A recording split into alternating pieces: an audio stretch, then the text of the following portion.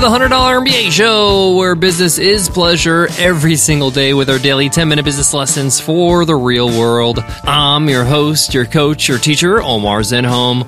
I'm also the co-founder of the $100 MBA, a complete business training and community online. And today's episode is a Q&A Wednesday episode. On our Q&A Wednesday episodes, I answer a question from one of you, one of our listeners. If you have a question you want to ask, just email me over at omar@100mba.net. Today's question is from Perry, and Perry asks, how do you find guests or guest teachers for your show? Perry is a fellow podcaster, and he's looking to book guests on his interview show.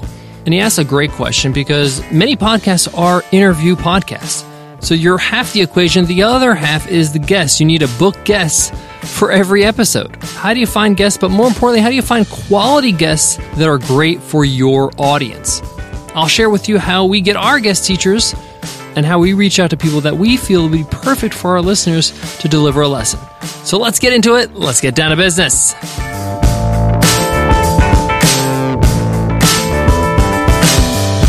Support for today's show comes from Ahrefs. Ahrefs is a digital subscription-based software for search engine optimization. This is a brilliant all-in-one SEO toolset. Well, how do I know? Well, I use Ahrefs. In fact, we use Ahrefs so we can be able to rank number one for very competitive keywords for our business Webinar Ninja. Keywords like webinar guide and best time for a webinar. We're able to beat out the big boys because we know what we're doing. And that's because Ahrefs gives you all the insights you need to research and monitor your niche. Then rank your website on the top of the search engines. And get this, Ahrefs has a 7-day trial for only $7. Sign up today at ahrefs.com. That's ahrefs.com. So Perry asks how we get our guest teachers, our guests on our show, and that's what I'll be teaching today. How to book guests for your podcasts or your interview shows or even interviewing them on your blog. First, let me be quite frank. The longer you do what you do, your podcast, your show, the easier it is to get guests. The longer you have a reputation and an audience, you just become more well-known. In August, the $100 MBA show will be 5 years old. Over the course of the 5 years, if any of the guests that we approach or speak to have listened to a podcast, have been on a podcast app, they have heard of our show. They'll see our cover art. We've been around for a while. So it's not totally unfamiliar. It's a lot easier to book somebody when they've heard of you. So I just want to start out by saying, hey, this gets easier over time. Secondly, over time, as your show starts to gain popularity and starts to get better, guests are going to come to you or their assistants are going to reach out to you. I would say about 80% of all the guests that we have on the show as guest teachers have come through an inbound lead. They've come through us. They have requested to be on the show. And that's a great privilege and it's great, but it also means that we have to filter through to make sure that guests are actually going to deliver for our audience. You know, we have to hold up a standard. We can't just allow everybody to be on the show no matter what quality of content they deliver. Also, they have to be willing to deliver the content professionally, meaning invest in good equipment, a good mic, record in a quiet place and not in their bathroom or something with all this echo. So there are requirements that we actually send out to guest teachers when they reach out to us. There's actually an application form they fill out. And this allows us to filter out and kind of understand what kind of person will be showing up on our show. We then ask them to submit a guest lesson.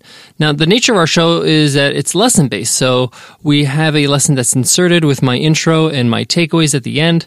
But we're able to actually listen to the lesson before we air, before we approve it. So people actually submit lessons before we even approve. And this allows us to actually hear the content and see what we're going to say yes to before we say yes. Now, even though you have an interview show, you could do the same. You can ask them to speak about the topic that they're known for, their area of expertise, for maybe about 10 minutes. What kind of information they want to deliver.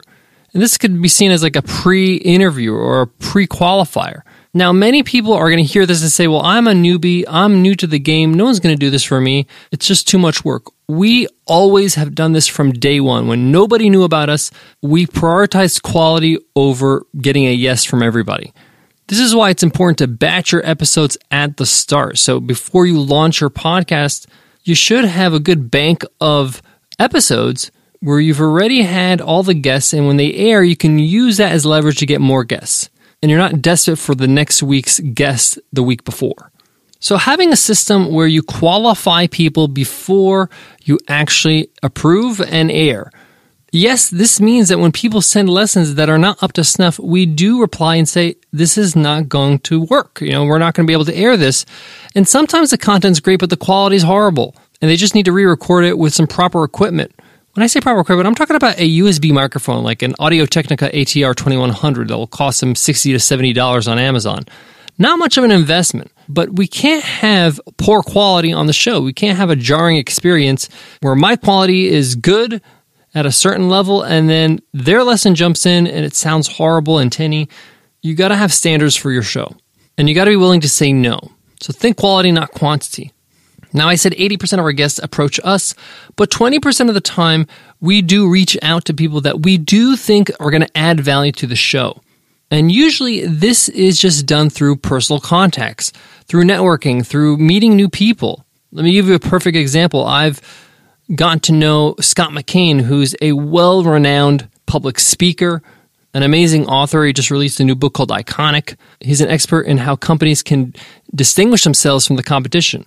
And up to this point, we've been friends. We meet each other at conferences. When we're in each other's cities, we have dinner. And after a few years, I'm like, hey, I should have Scott on the show. He would be amazing for our audience. Plus, his voice is silky smooth. So I will send him a text. Hey, Scott, would you like to be a guest teacher on the $100 MBA show? I think you'd add incredible value. Let me know what you think. And I like those types of connections because I know the person. I know what they can deliver. I know they would be great for our audience. And I had time to kind of understand the value they can offer. So I will reach out to people like that 20% of the time. I also get my eyes peeled. If I met somebody at a conference and they mentioned, hey, they're launching a new product, a new business, we've gotten to know each other over the courses of the last few months, I might reach out to them and say, hey, I really enjoyed our conversations at our last conference together. I know you just launched a new product. How about you talk to my audience about that process, what you learned through that process of creating something all new, totally fresh, and incorporating some of your experiences from the past. Again, I'm thinking of the topic in mind and the person that would be perfect for that topic. And this person just went through that experience, so it's fresh in their mind, and they probably have a lot to offer. The point I'm making is that you want to put your audience first. You want to think of what's best for my audience and find the right topics and the right people for those topics along the way. I highly recommend writing what they call a hit list. And this could be a list of 100 people that you want to have on your show. There's no timeline here. Just you want to get these 100 people on your show at some point in your life. So you're going to write 100 people, but next to your name, write down what topic would be perfect for this person to talk about. This exercise alone is going to give you a huge advantage because it's going to keep you top of mind. When you write down their names and write their topics, you're going to be a little bit more focused on building that relationship and getting to know them and following what they do. And having conversations about those topics so you can see, hey, what can they really offer to my audience if I have them on my show? Now, if you have a brand new show, it's sometimes hard to get guests because they don't know what the show's about. They never heard of you. They don't even know if the show's even going to launch, if you're actually going to pull the trigger and actually do this thing. And people want to be a part of something that's successful, right? So this is where I recommend you go to a podcasting conference, big or small, a meetup, something where you meet other people in the same position where they're starting a podcast as well. There are several conferences that you can attend. If you're in the US, there's PodFest, there's Podcast Movement, there are local meetups. If you're international, if you're in Australia, there's We Are Podcast. There's tons of podcasting conferences you can attend. Meet other people that are starting podcasts and say, hey, I'll be a guest on your show if you be a guest on my show. And do that a few times. You'll get enough guests to get the ball rolling and start and launch your show so it's in the Apple Store, in the iTunes Store. You're on Spotify, you're on Stitcher, and then you can get the guests on your hit list and say, hey, I have a show. It's actually out there. It's not like about to launch or I'm looking to start a show. It exists in the world. That's a lot easier to say yes to. Guys, I got more on today's Q&A Wednesday, but before that, let me give love to today's sponsor. Support for today's show comes from DoorDash. Long day at work, tough day at school, stuck in the office right now, treat yourself to a meal you deserve on demand from your favorite restaurant. Restaurants come to you with DoorDash. DoorDash connects you to all your favorite restaurants in your city. Just use the DoorDash app to choose what you want to eat, and your Dasher will bring it right to you wherever you are. With over 310,000 other amazing restaurants in over 3,300 cities across the US and Canada, DoorDash lets you order from your local go-tos as well as your favorite chains like Chipotle, Wendy's, Chick-fil-A, and the Cheesecake Factory.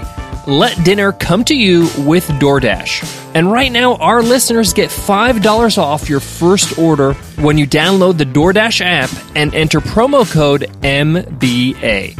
You can give DoorDash a try and support the show and get $5 off by just downloading the DoorDash app from the App Store and enter the promo code MBA. Again, that's promo code MBA for $5 off your first order from DoorDash. To wrap up today's Q&A Wednesday question from Perry, how do we get our guest teachers on our show? 3 major things. Number 1, have a show. Be out there in the world. Make it happen. And use that podcasting conference hack I talked about. Be consistent and keep your quality up. Number 2, build relationships so you can actually seek out people that will be perfect for your audience. And of course, number 3, create that hit list so you know who to keep an eye on. All right, thank you so much for listening to the $100 MBA Show.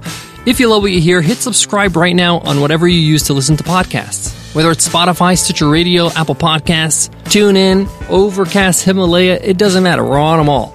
By hitting subscribe, you make sure you don't miss a beat. The next episode downloads to your device automatically, so it's ready for you when you're ready to listen. All right, before I go, I want to leave you with this.